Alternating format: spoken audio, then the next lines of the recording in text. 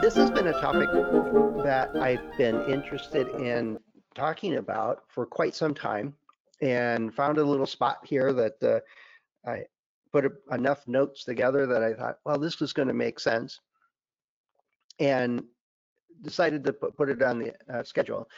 Next month, before I forget, I'm planning on doing a webinar on what do you do when somebody wants to use MTBF. I have to work on that title. It's a little long. And so the idea here is to explore these two different disciplines. And if you're a reliability engineer primarily, well, what do you do with these quality folks? And if you're primarily in the quality side of the world, what's up with these reliability folks and what's their focus? If you're in any other kind of role, engineering or technician or management, it's well, I guess the easiest way to say this is you don't need either of these engineering disciplines. It's really your job. That's right. So a lot of what we do, we bring a lot of expertise to the table. Yet in a well-functioning organization, these two roles really don't have much of a purpose other than to keep things running. And they should be running pretty smoothly. But be that as it may, that's a kind of a future state that we may or may not ever get to. But in the meantime, we may have two different groups or two different types of engineering in our organization. And so what do we do with that? So one of the ways that people have defined quality for many, many years, and it evolves and changes all the time, is does our product or our design or our process or whatever, is it meet the requirements? Is it conform?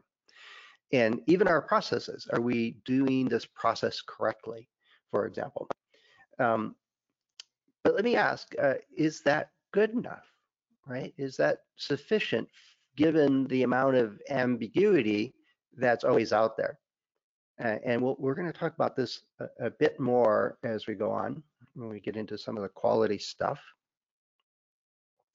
And then on the reliability side, you know, we're working pretty hard to avoid failures. We're always talking about failure mechanisms and stress strength and derating and vetting vendors and suppliers and materials and understanding the environment and all those other things in an attempt to avoid failures, yet we still get failures. And it's easy to think that some failures are inevitable and really don't matter, and others really do matter. But where's that, as you can imagine along that spectrum, there's a gray area where, well, do we need to deal with this, or should we, or does it matter at all? And there is a piece in there that's a dilemma both for quality and reliability professionals. And then the bottom line here, though, and the way I think about it, and I'll circle back to this again and again, is I don't care what you call it, or when the failure occurs, or what's the nature of the failure, or do we have the right requirements or not, or did it conform? Is it doing what we think it should be doing? All of that is pretty mute if the customer didn't want it, or doesn't expect that, or it, it doesn't matter what metrics we set up or what measures we put in place or what kind of testing we do. If it doesn't reflect what the customers really want, and this is both internal and external customers, well, what's the point? Are we even getting close to what we're trying to achieve in our day-to-day work? And we're going to certainly come back to this a good number of times. All right, so here's a question for you. You can either use Padlet, and hopefully in the chat stream on GoToWebinar, there's a link to that. You can join that. You don't need to register, by the way, for that. If you do, it'll put your name on whatever you type there, or you can self-identify, as a few people have already done, or you can use the questions tab. So you're in a design team and supporting a design team, you create this cool new widget that every household has to have. Everybody in business should carry a copy of it and use it all the time.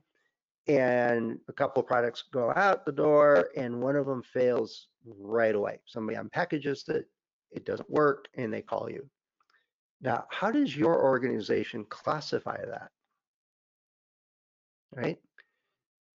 So Christine in the questions tab saying it's she would call it a quality issue, and they would go after it, but it could be both. I agree with that. And I'm going to try to send out the notes I get in here. Let's see, and I got a Padlet coming in. I'm trying to keep track of all this stuff. Evan says a quality failure. Both, but my organization calls it a reliability. Yeah, good for you, Paul. See, I have a bias, obviously, but William, you're catching my notion here. But it really, I mean, technically, it's either one, right? And I think because of the audience here is being a reliability group, you're calling it that. Ty, you're just straight off quality, and that's fine. It's some organizations do that, some don't. And I like this one from Lawrence. It doesn't matter. It's an issue to the customer. And I often expand that. If it's an issue to you, if they return it to you, now you have a warranty expense and a replacement, and you have a disgruntled customer. You may lose that customer. You may get some bad publicity or press from them, right? Have all kinds of stuff. And on Padlet, I'm seeing quality, quality, reliability, quality, you know, and a couple welcome everybody coming in. Yeah, could be both. All right, good. Yeah. Now, some organizations define these availability. Now, Gregory, you're getting a little off track here, but it could be an availability issue if you couldn't get the replacement to them quick enough or repaired quick enough. Now, one of the ways I've seen this work is that organizations have different pools of talent, and part of this is that the early failures commonly, not always, but commonly, are related to manufacturing or vendor errors or sometimes design errors, and that certainly can show up in an out-of-box failure. It could be transportation or shipping and so on.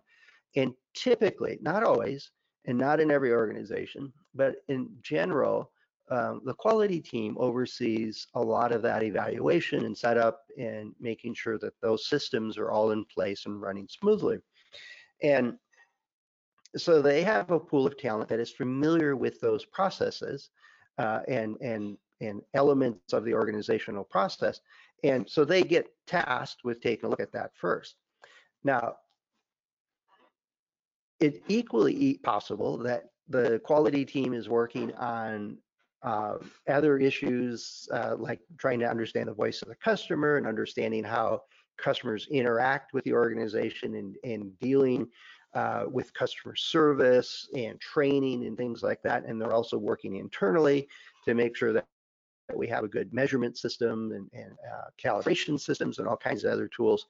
And then the reliability team has got the deep knowledge about failure analysis and all of the parts that go into making a product. And so they may be naturally tasked with taking on this issue and solving it and working with the team. Now, both could, right? They both have talent and skills that allow them to deal with an issue, whether it's out of box or at any point in the development process or even in the long life, out of warranty type issues.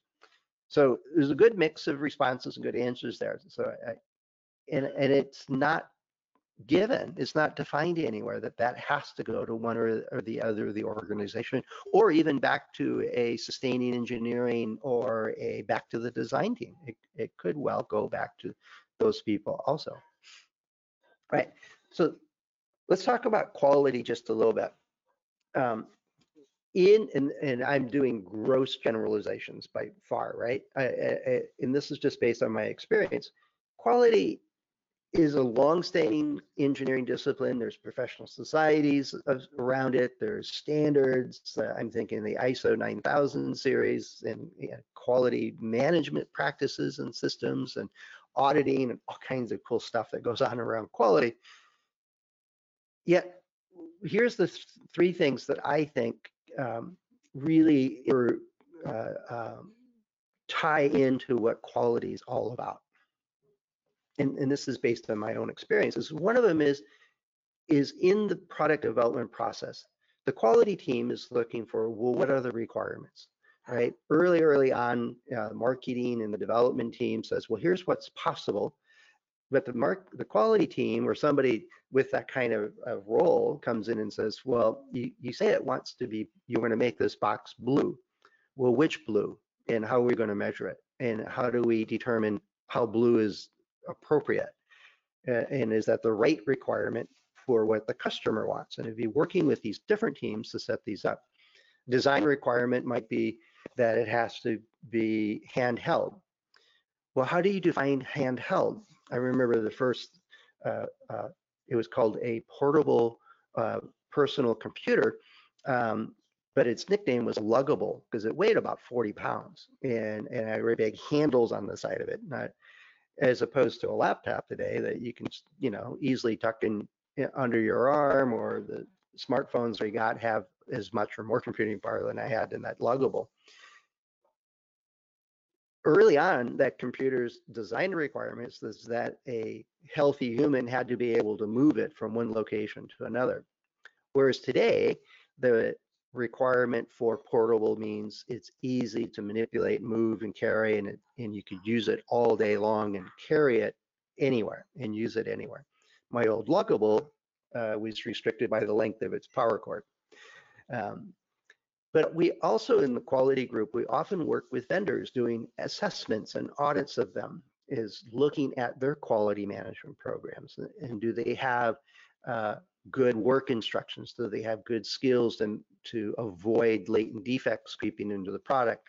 Are they meeting all of the minimum requirements for marking and tracking and monitoring their processes? And how do they go about evaluating and testing their systems? And even simple things like going in and saying, how do you store the components that are sensitive to moisture? And I remember doing this. I was a design for manufacturing engineer, but had a very healthy role in quality of working with vendors and our own internal assembly systems to make sure that all of those details were evaluated and checked and monitored to make sure that we didn't inadvertently lead to a bunch of latent defects.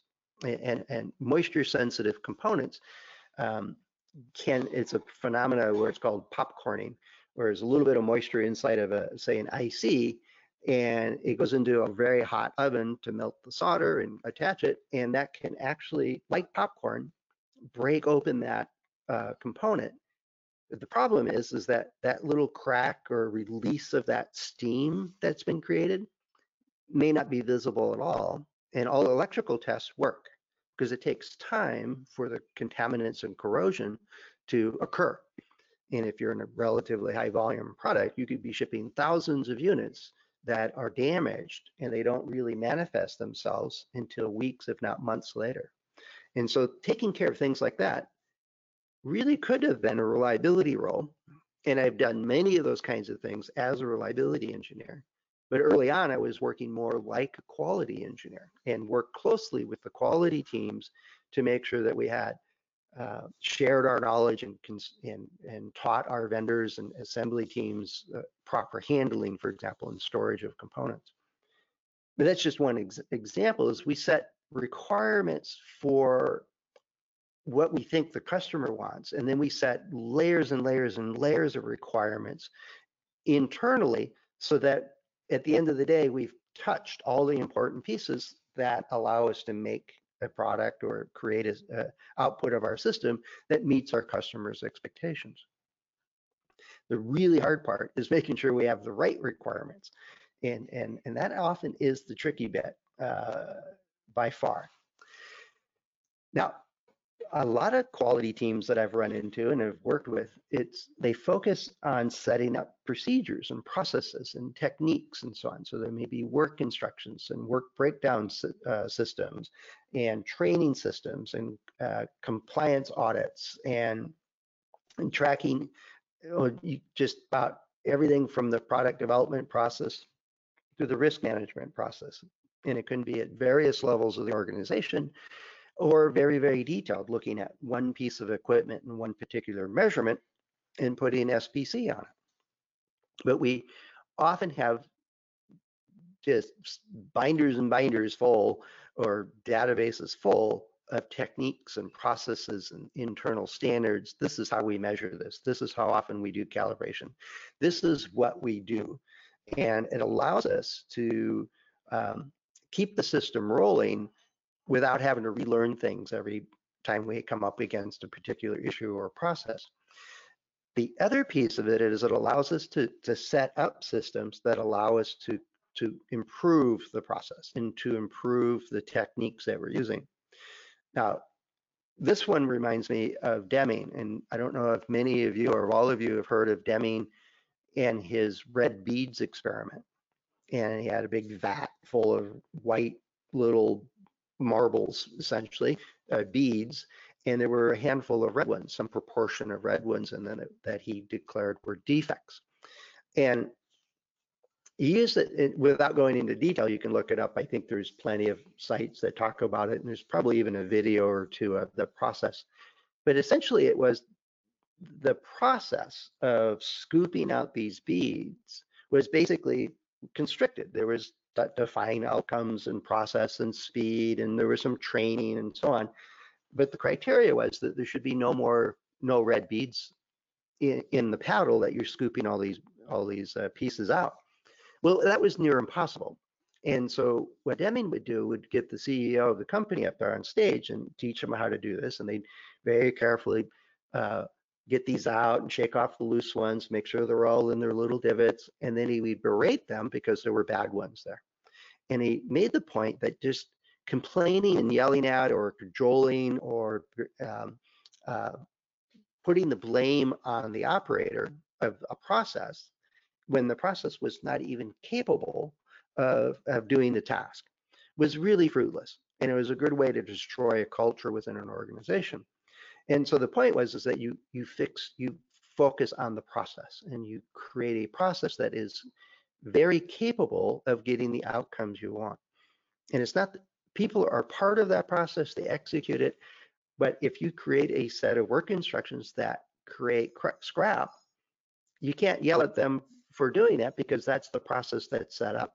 And so it's part of this quality ethic or ethos is to focus on the process and improve that in order to get the results that you want. And then the last part is the customer experience. When I was at Hewlett Packard, there was a kind of a major shift within the company and within industry, and later Apple has exemplified this, is that when a customer goes to your website or gets a brochure or sees you at a trade conference or whatever, what's the experience they get? How is that consistent with the unpackaging of the product, with the use of the startup of the product, and then with the eventual value that your product provides them? So engineering every step of that way is more than just common colors and logos. It's look and feel. So if you want to make a high class, very expensive luxury item, you don't package it in a crude cardboard box with a bunch of pink foam peanuts in it, right? It's not consistent with the image that you're trying to sell or to have the customer experience. And so the idea of quality is not just the product in itself, that it does what it's supposed to do, is that even the unboxing is consistent with the experience that you're trying to achieve with that customer. And what's been realized over the last 30, 40 years is that people remember those experiences. And when it's inconsistent, it becomes jarring. and very memorable, usually in a bad way. When it's very, very consistent, there's this nearly unconscious sense that this is really good. This is a good product. Now, even if it's consistently just very, very simple and elegant, it doesn't have to be expensive, but it also has to just work every step of the way. Right?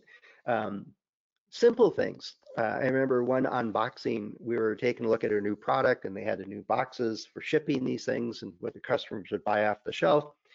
And we opened it up and there was all the power cords and all the other peripherals right on top. And then it was basically a small computer. And then the start first was way at the bottom of the box. It was buried under everything else. So you had to take everything out to see what you needed to do first. And it was a very, very simple thing, yet it was completely missed in the process. And so one of the quality folks says, well, if you're going to have a great big piece of paper that says start here, that should be the first thing they see. And it's, well, that's kind of obvious, yet we missed it. And the packing directions were you put the literature in first because there was space under the packaging space for that. And then you built it up from there.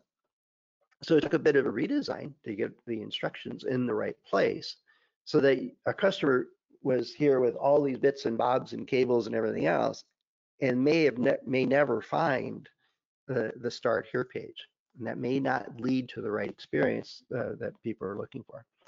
Then again, I'm a long-standing engineer type, and I figure if you have to read the instructions, that's a sign of failure. But that's just me. So those are three things I think of as what characterize quality in general. And and I mentioned it earlier, is one of the things we do is set requirements, and we often are trying to set it as what the customer wants. We're trying to interpret or understand the customer and how they're going to use your product. And one of the ways to do that is go ask them, right? Do surveys and talk to people and do studies and all the other stuff. And we find out very quickly they don't always agree. And so you have to pick which customers you're designing this product for and be very clear about that, both to the customers that this product is for and for the customers that's not for. The hard part is that people change their minds. New products come on the market, new challenges show up, new requirements occur, new ways of using a product or creating value from your product change. These things always change. So it's an ever moving target. And it's what, in my mind, makes quality such an interesting thing, is trying to get into the mindset of the customers in a way that we understand what they really, really need, not what we can really, really do. It's what do they need? What do they want this item or product or solution to happen? And then how do we deliver that? And I think that's a fascinating field, one way beyond my pay grade, but it's one that is vitally important for vast majority of products that go to the market, whether consumer or business to business even. Right. Now, reliability is a little bit different. Some will say that quality, has reliability as one of the characteristics of it. There's, I think, I don't know if it was Deming or somebody else that had 14 characteristics of quality, and reliability was just one of the 14 elements of it. Whereas, of course, I say reliability is all of that quality stuff, but over time. And it's perennial debate with really no resolution to it. As many of you noticed right at the start, they're both important. One of the things about reliability is we like it when nothing changes. The parts coming in consistently are on spec, right? The customers and the way they use it, they don't all of a sudden decide that they have to use this in outer space or in the Arctic or underwater. That it's a portable handheld phone and you use it in your office or your desk or your car, and that's about it. If they go other places, well, that causes problems. Now the environment's changed.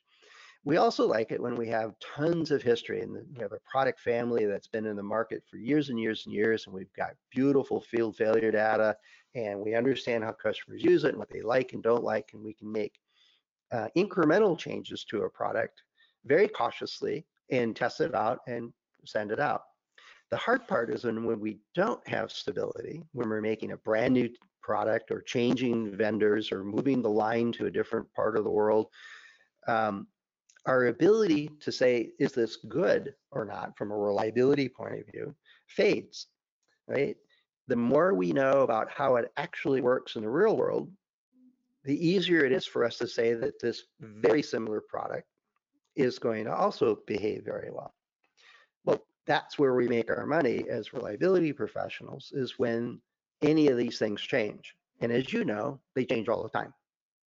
And so it's identifying those risks from the instabilities that occur in our processes.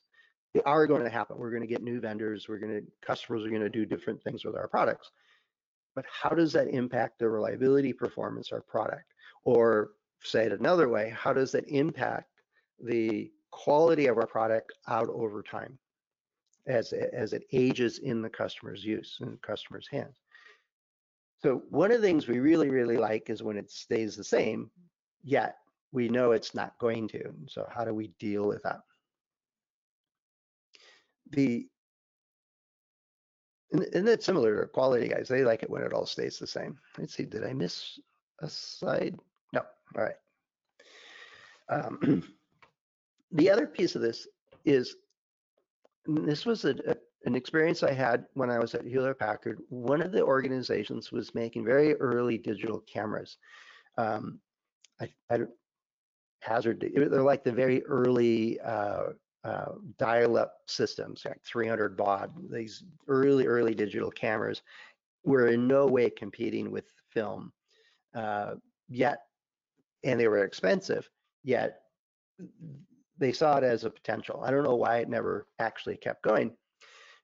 But part of what they did in that division that was making these early cameras is they surveyed customers as to what degree did reliability play a factor in their purchase decision. Now, at the time, Hewlett Packard was making these absolutely rock solid calculators and laser printers and things like that. And also all of the test and measurement equipment that had been used by engineering teams around the world for decades. So the brand conveyed a high amount of reliability in the product. And so the marketing folks were saying, does that transfer to this brand new platform for Hewlett Packard? And it did. The trouble is that when that product itself didn't meet that expectation that was built from other products, completely different types of technology, the trust in the next purchase was destroyed. And it wasn't just with the cameras, it was with anything. And so once you make a very reliable product that your customers trust is just going to work, you have to keep that, right? You have to maintain that. And what the survey found was it was like well over half of the influence on the decision to purchase was based on the brand promise that it would be reliable, that it would work, and it would work over time, that it was like the calculators or the laser printers and things like that. And so the reliability piece ends up being, and it's convoluted with quality, right? But customers, when they purchase a product, and there's certain price points where this makes more sense than not, but when they purchase something that is critical to their business or critical to their lifestyle, and they just have to it just has to work, that's where the crux of reliability plays a role. Because if it worked yesterday and it didn't work today, most of us would call that a reliability issue. But reliability in the general sense of its definitions is trust or dependability, is that your customers can count on your product actually working. And if that's broken, right, and it could be not just that the product failed, is that it doesn't perform as expected, then that trust starts to erode. And that's a much bigger hit to your organization than just having a warranty claim. So it's a part of reliability that, yeah, we hit the right requirements and we got the right features in the product, but they have to work over time and they have to work at a level that the customers expect. And yeah, I always think of it as quality with duration, right? And the hard part here is that there's so many requirements, like that color blue I mentioned earlier. And when I found out this one the hard way is that we did some aging. We said, oh, this is a paint and it's susceptible to UV. And if we put UV inhibitors in it, it made it a very dark shade of blue. And that wasn't susceptible to the marketing group. So we aged it. We exposed it to some UV and some humidity and a little bit of heat. And the blue turned into this really kind of icky looking, sickly looking blue. It's hard to describe a color like that. And I couldn't find it either. It was, it's somewhere in this sky that's on this image I got on the screen. And the marketing folks looked at it and said, that's not acceptable. We can't do that. So we changed the formulation slightly and we got a close enough color to what they wanted, but it changed over time, but it is something that was even more pleasant. It was more burnished or more polished looking as it aged. And they said, okay, that's okay. The hard part is that as engineers, we're looking at these colors going, how do we measure this spectrum to detect what is good and bad? Well, we can't. So we ended up using juries, basically, that said, this is a good color, that's a bad color. We did the same for sound with inkjet printers. This is a good sound, that's a bad sound, because sound power or sound frequency didn't correlate to what the humans perceived as good or bad. And so some of the changes in our products really don't matter. They actually make it work better, or they feel better, or they create a pattern. Like if you have some old tools, an old hammer that you've had for decades, the handle grip has got the coatings of your hand oil and some age on it, and it fits your hand really well, and it has a certain feel, a burnished feel, and it's very solid. Whereas you get a brand new hammer that it may not be smoothed over with use. It may be a little bit rough and feels great in your gloved hand, but barehanded, the wood feels different. And so some things matter. Now on a hammer, if the attachment of the head of the hammer to the handle becomes loose, that change matters because now we got this flying piece of metal around the house, which is probably not a good thing. So part of our role in reliability is which of these quality aspects of our product have to maintain the holding force of that head on the handle, but also which ones really don't matter, like the feel of the wood as it ages over time and becomes more polished. Now, if it becomes slippery, then that's a different issue, right? So we have to think through how things change over time. I mean, think of it as stress strength curves, right? We know that the strength, whatever aspect we're measuring, is going to change. It's going to increase in its standard deviation or variance, and it's going to shift its mean. Unfortunately, also the use conditions change, and then some things accumulate damage, things are moving all over the place. So thinking through that as it goes over time is what we do in reliability a bit more than what people think of in quality. Of course, another gross generalization. Now here's a theoretical question for you is, now I've been a reliability engineer without that title, except for as a consultant, my whole career. But I've done accelerated life testing. But as a reliability engineer, as looking at a way to minimize failures going to the field, I focused on statistical process control and looking at, and this one particular application was we glued this metal item onto a handheld device, and if the glue wasn't adequate and cured correctly, a very small bump or just dropping the product lightly even would snap that glue right off and it would come apart. Not a good look for this device. Think of it like a microphone.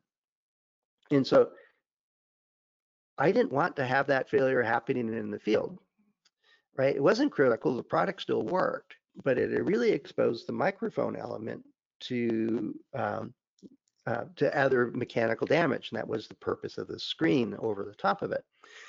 And so we focused on that gluing process, and re-look through the techniques that were being used and how do we measure it and how was it stabilized, how was it monitored, how did we put in process control on it. We did all kinds of stuff to make sure that that particular failure mechanism was very unlikely to occur.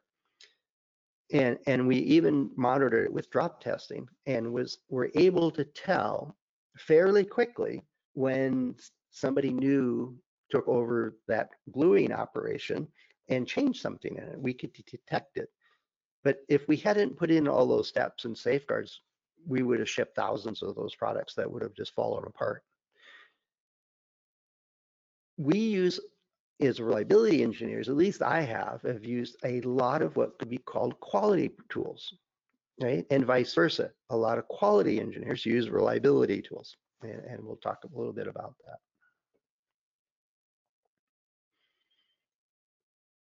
Get my slide to change. There we go. So as I mentioned, we often use a lot of common tools, right? Now, design teams set goals and requirements and set timelines, and the quality team may set up a product life cycle, and here's the various reviews and checklists that we need to go through, and then we may or may not create a separate reliability plan. It may be built right into the project development plan. But here's a question for you is, if a prototype fails on a quality test, right? Let's say we're doing some evaluation that is clearly in the realm of quality. They're measuring certain features, functional performance of a product. They're going through, this is, if you push this button, this light should come on, for example. And if that doesn't occur, if they get a failure there, as a reliability professional, should you be involved? Should you work on that? Should you care?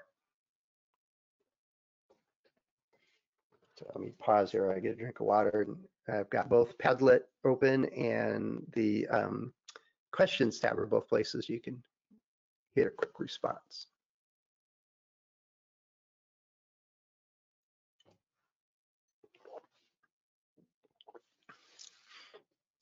Yeah, Christine, you're right on it. And this might be an obvious one. Yeah, now I'm seeing a bunch of answers coming in.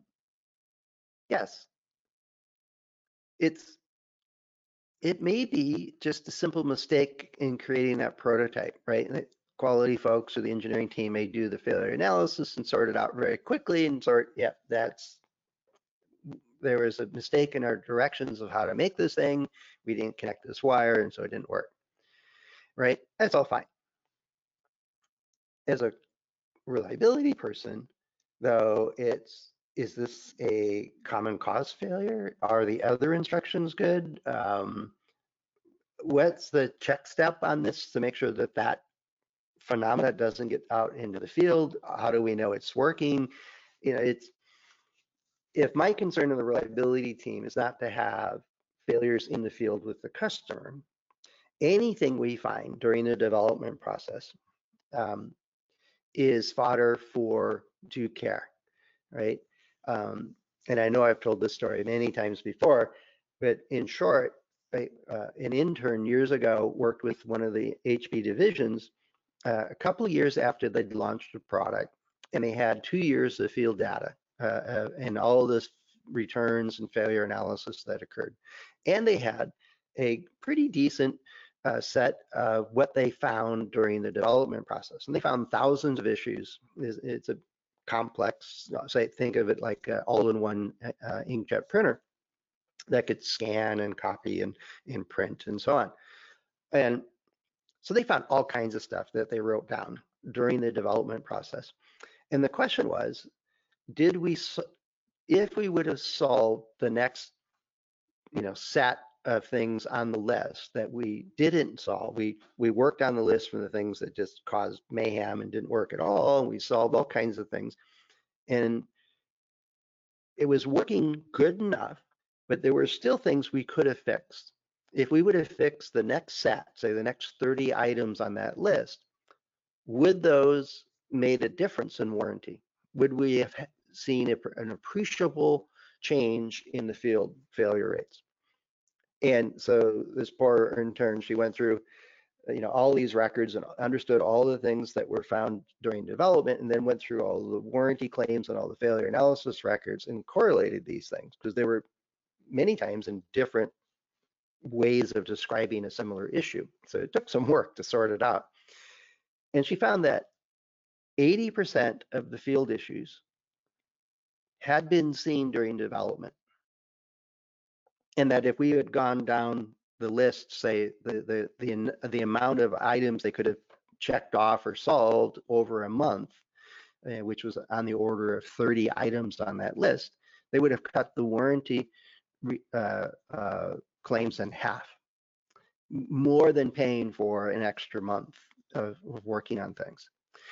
Now, some of those things in that listing, what they found, all these issues that were found during the development stuff, were done on functional tests or the software team vetting their software and running tests on that system, or a marketing guy just playing with it and saying, well, that's not right, and would write it down.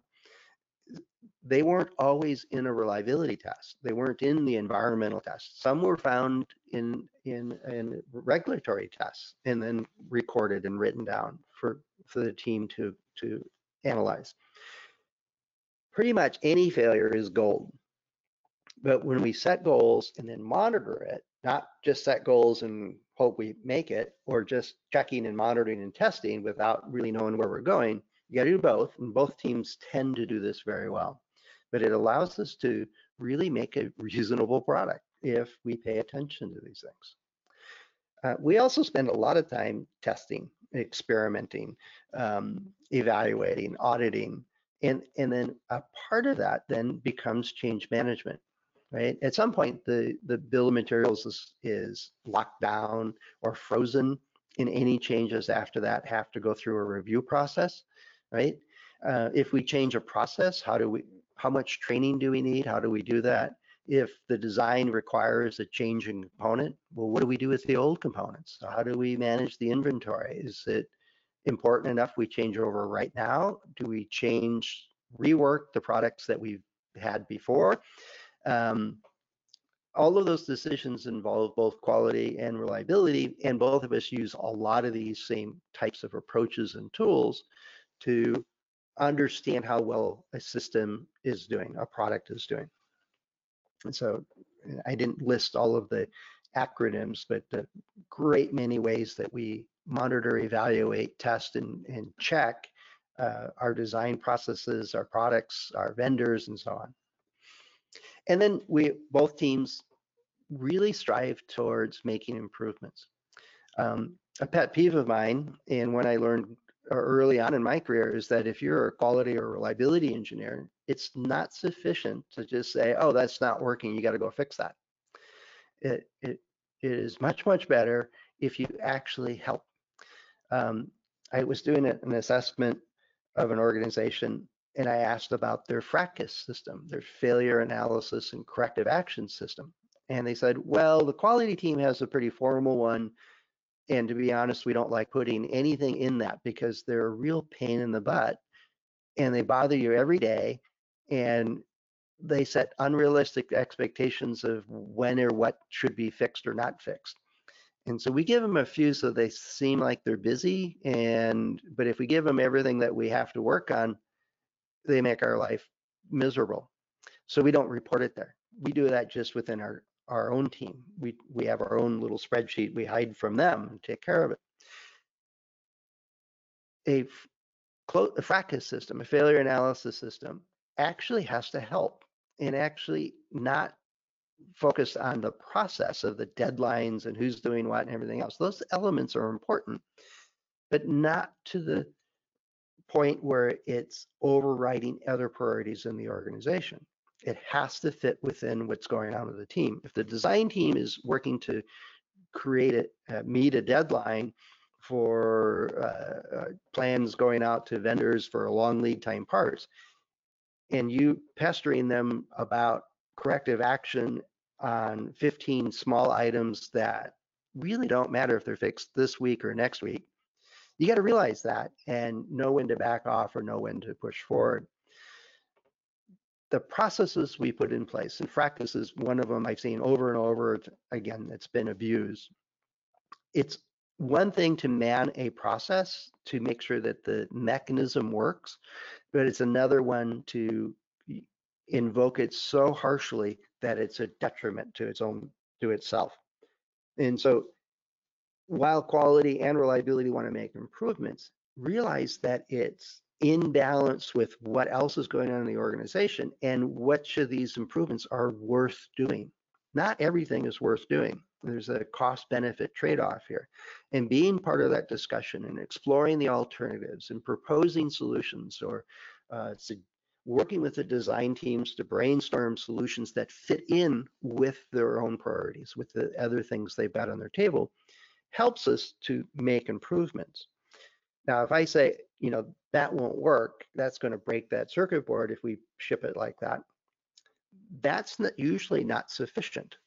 Usually I have to get some evidence or make a clear case of why that's important. And if only 0.5% ever even start a crack, and a fraction of those might fail, well, a $100,000 fix to that is probably not worth it. On the other hand, if that failure we're identifying is, we've got the science and the analysis to show that it's going to affect 50% of our products, well, that makes a much stronger case for us to go fix it, whether it's a $100,000 fix or not. We've got a lot more room to move that. So it's not just that we find failures and we have to go fix them. No, we have to go fix the right ones. And that's usually a business decision, which we need to be very tied into. And I think both quality and reliability get that when their processes are working well. Oops. Oops, I went all the way to the back front. I'm not used to using it in GoToWebinar yet, as you can tell. So this is a quick review. Goals, evaluate, improvements, good, I got it. All right, so let me open it up. Are there any tools that are unique to quality that reliability teams wouldn't use, and reliability tools that are unique and that the quality teams wouldn't do? And Greg, I'm thinking about it. I might just switch over to Zoom. I like to have, I didn't know when I signed up for GoToWebinar, they said they had chat, but it's only for me out to you and not between you. So that's why I have Padlet open. So I think Zoom, correct me if I'm wrong, Zoom allows you to chat among participants, and then there's the organizer can chat also. But anyway, yeah, I'm not terribly happy with the GoToWebinar at the moment. All right, so back to the question. What tools are unique that are truly quality and truly reliability?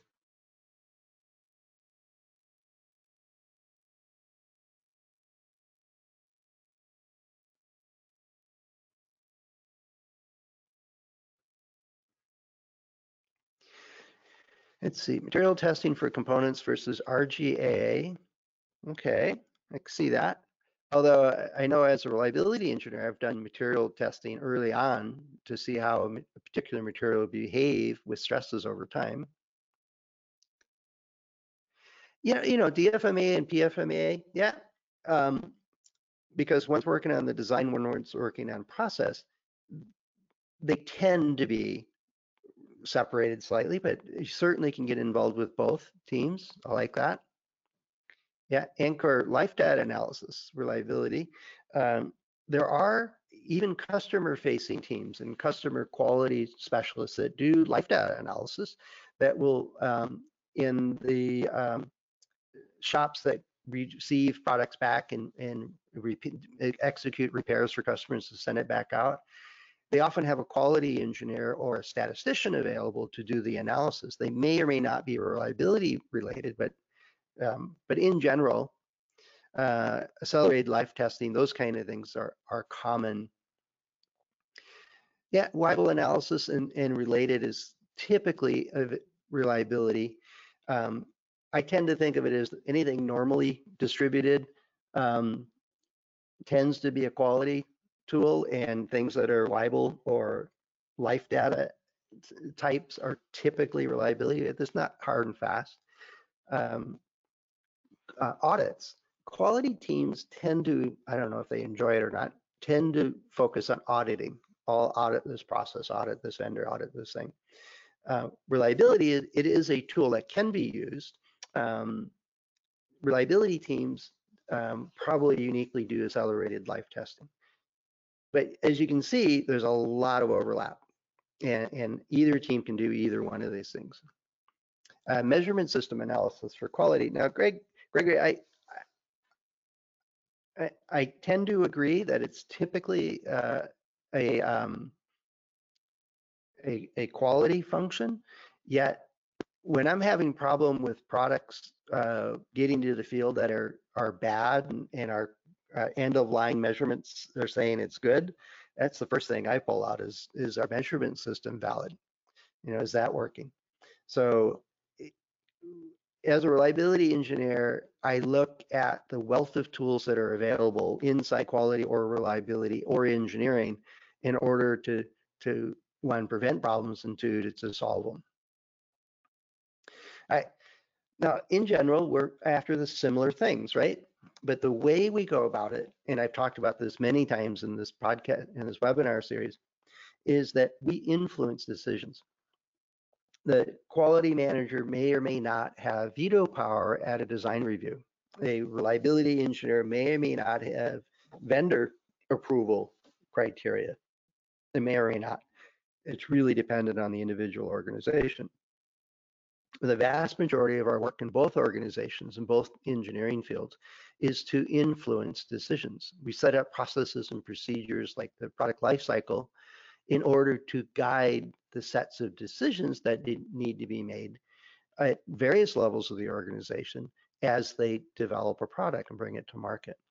In the reliability world, we're often working with our knowledge of failure mechanisms to say, you know, that's a risk, or we don't know that, let's go check that out, or this is a way to evaluate that. And the results of those investigations and experiments and discussions is to influence a decision. Do I use this color blue or not, for example? Now, sometimes we write them down in checklists or guidelines or build it into processes that we're using. And sometimes it's in that discussion. It's understanding what we're trying to do, balancing the business elements of it, and saying, you know, this is the problem we need to solve, and here's some options. Or this is a field problem we have. We need to figure out if this is a one-off or is this a tip of the iceberg kind of issue. And let's go do the experiments to figure that out. Because at some point we got to decide, do we need to change this design for this one failure, or to prevent many other ones, or not? And it's an investment decision. And so whether quality or reliability, again, we're influencing decisions within our organizations. Now, both quality and reliability deal with customers, right? We in some cases, we're advocates for what the customer is suggesting they want. But when you think about it, it's a little bit of both, right? It's quality and reliability. And I think the consistency of setting the expectations from marketing all the way through, if you're saying this is a high quality product, but it doesn't last very long, or it's a high quality product, but it comes in a box that just is falling apart, and it's, you know, scratched and scuffed and sloppily made, and parts falling off of it, even though it produces great audio output, for example, it's starting to erode that customer satisfaction, and it may just break it when it's inconsistent enough. Now, we can also have a very long, very reliable product, but a very, very poor quality. I'm thinking of those little boxes of Bic pens, right? Hard plastic with a tube of ink down the middle of it and a roller on the end of it. It's a very simple product, and they generally just work. But they're not the highest quality, right? They're not the fancy pens you can get that have beautiful ability to capture your handwriting and things like that. And they don't feel great in your hand either. But it's still a product. and it's so reliable, but it's not something you would give a graduate as a gift, a pen and pencil set from a box of number 2 pencils that have been chewed on and a couple of big pens. Probably not the highest quality of a gift I would give, now that we're in the middle of graduation season here. All right. One of the things that's key to being a very, very good reliability or quality engineer is to add value, right?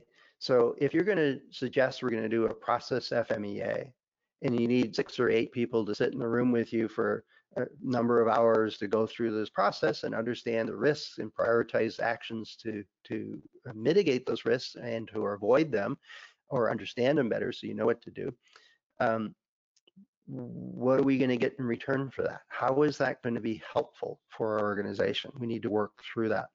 The same with reliability. We don't just lay out a reliability plan, and since, well, me personally, I love doing accelerated life tests, but they're expensive and they take a lot of time and they take a lot of samples in many cases. It's expensive to do a bottoms up, multiple stress and create your own model type of accelerated life test. Is it worth doing? Do we really need to know that answer? And if so, well, is it a $500,000 project or is it a $50,000 project? What amount of value is that decision worth given the information we expect to have? And so that guides our investment into it. Now, like I said earlier, if we're finding issues or identifying problems, it's not enough just to say, oh, that's an issue. Is step up and lead the team, get the right people together to go solve it. Lead the brainstorming team, create the fishbone diagram. That's a tool both teams use, and so on. If we can't engineer the solution ourselves, let's get the right people involved to go find the solution that makes sense. And we can add value by framing the problem, by providing the impetus or the leadership to go do it. But the idea is that whatever we do, it's not just to run the test or finish the prediction or apply an SPC to a line that doesn't really need it. But we can do it. It's not sufficient just to do it. We have to have a reason for doing it, and it has to add value. And so those are parts, I think, that are very much in common among our different disciplines. The end of this really is that the title, I've been just general, I think it was first level engineer, engineer level 60, I think it was a title I had at HP. At Raychem, I was a manufacturing engineer pretty much the whole time I was there. They let you put whatever you wanted on your business card, so I changed it every time I ran out of cards, which never happened until I changed phone numbers. As a consultant, I do have reliability in my title, but I spend half my time doing reliability stuff or quality stuff. But it doesn't really matter, right? Whether you're a mechanical engineer, electrical engineer, a director of engineering, at the end of the day, you want to create a product that has the quality and reliability attributes that your customers expect. And I think that's what really matters. So in summary, well, it's this loop, right? We got to deal with all these things, plus the myriad of other things that go into creating products and bringing products to market in order to move forward. So I'm going to pause there. I didn't get to ask as many questions as I wanted to today. I wanted to mention on Accendo Reliability, you can find the Finding Value ebook. You need to be logged in and go to the ebooks section, and you can find my short book on how do you estimate value of a wide range of reliability activities and from different ways of creating value. It's not always warranty reduction, for example. So let me pause there, see if there's any questions. And I appreciate everybody's contributions through the process here. I need to explore Zoom some, see if I can get a more interactive chat window going without having to go to a different site. So with that, I'll pause and see if there's any questions. And I thank you so much for joining me for today's webinar. And next month, I will be talking about what to do when somebody wants to use MTBF or some variant of that title. Chris Jackson is in 2 weeks, has got a webinar coming up, and I'm drawing an absolute blank on what it is. I'm sorry. Let me see if I can find it real quick. Here it is, optimizing service intervals and witchcraft. And he says there's actually a difference. So he writes creative headlines. He also does a really nice webinar if you've seen one of his. So getting a few thanks. Let's see. Function, what do you say now? Download the slides. I'll have the slides up with the recording. It'll be on Accendo Reliability on the webinars page, and underneath Accendo Reliability webinar series, and there will be one with this title, and I'll add the titles there. Yeah. Yeah, he's got a great title. And so make sure you attend. It's in 2 weeks. He starts an hour earlier than I do, which threw a few people off first couple of times. So that would be good, but it should be an interesting presentation from Chris, as they always are. Let's see, I talked about the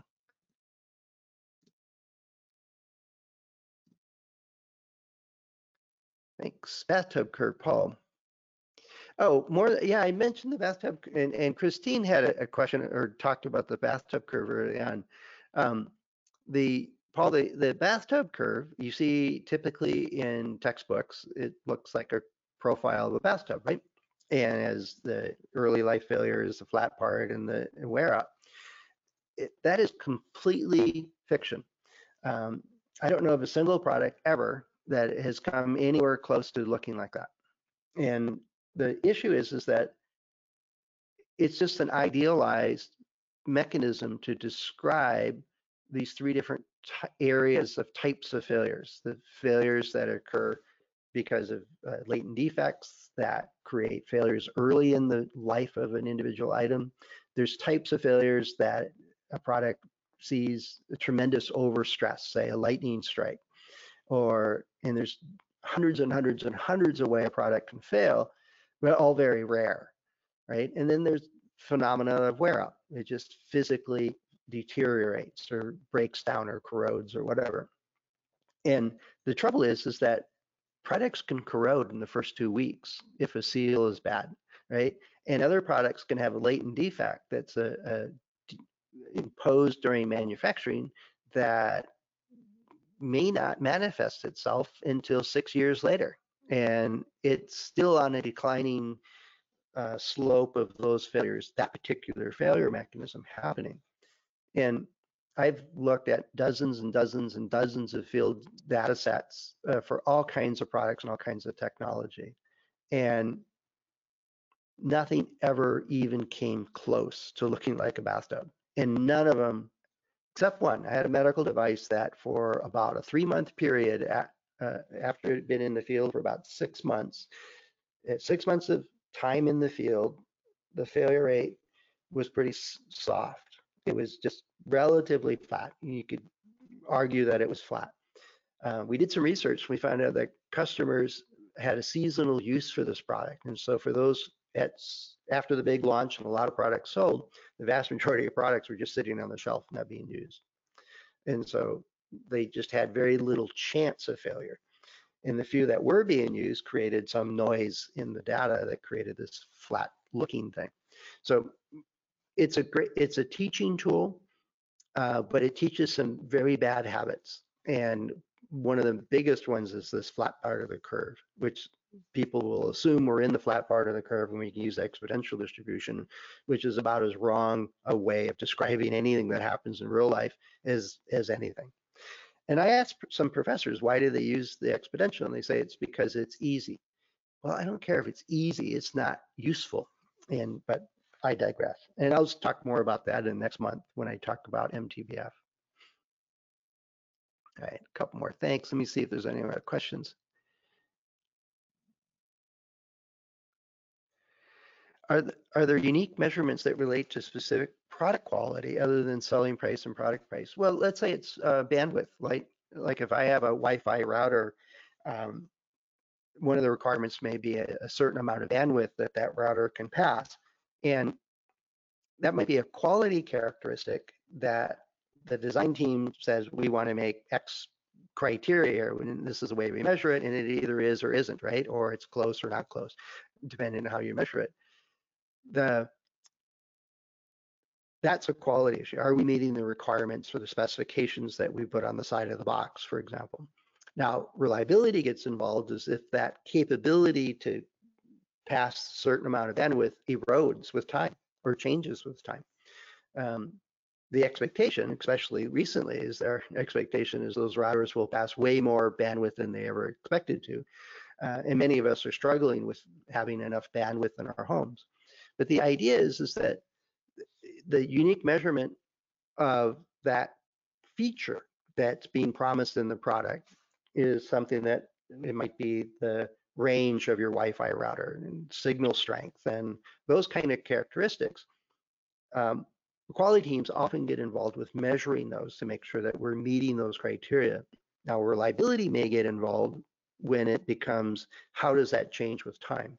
So even though it's commonly a quality feature, there's still that gray area where it could fall over into the reliability side.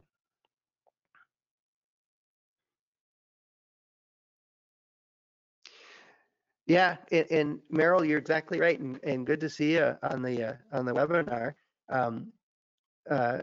Dendrick's theorem. I did a podcast with drawing a blank on his name, Sage. He's out of Australia too. Anyway, we did a long discussion about Dendrick's theorem and how relatively infrequently it actually applies. It's very, very hard to get there. It's not impossible, but it's very, very hard to do. And just because the theorem exists doesn't mean the conditions for when it applies always exist. And I think too many people assume that if you have a complex product that's repairable, it'll create a random flat part of a curve. Well, show me the data. And I've even had people say, well, we always assume it's the flat part of the curve, so that's the only data we have. They just averaged everything out and only used exponential. And they said, well, since we use exponential, it must be. And I'm like, I don't think that logic really holds. But anyway, they weren't a client of mine for very long. Yeah, and other times, Meryl, it really is the combination of lots of different failure mechanisms and failure modes, and creating a lot of noise in it. I think one of the issues we have in general is the breakdown of doing due diligence with failure analysis, and but that's again a subject for a whole nother webinar. Let's see, Christine. Yeah. For user questions, issues can also be availability, incorrect results, and also be incorrect directions or expectations that were set that are not consistent with what the product can do. Those kind of things. So good comment. I'm trying to get some of these out.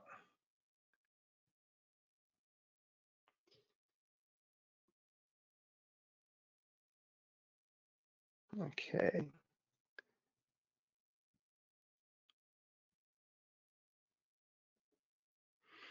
Yep.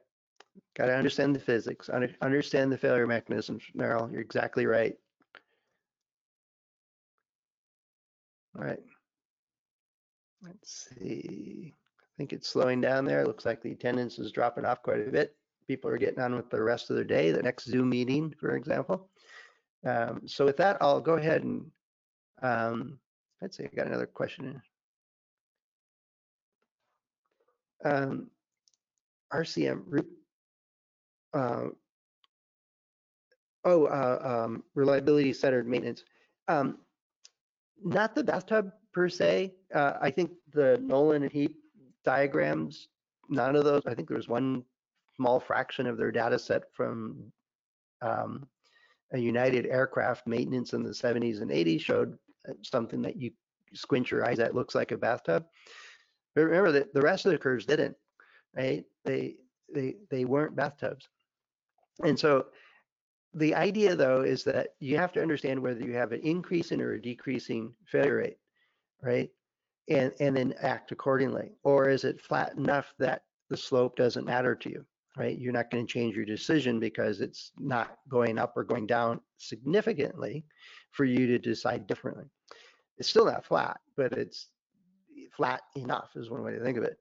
So part of the reliability centered maintenance is understanding which of those units are have a decreasing failure rate or an increasing failure rate when you're laying out your preventative maintenance. Now, which ones do you need to monitor and understand which direction they're going? And you also need good failure analysis of what's going on. So it's a little more than just understanding the bathtub curve.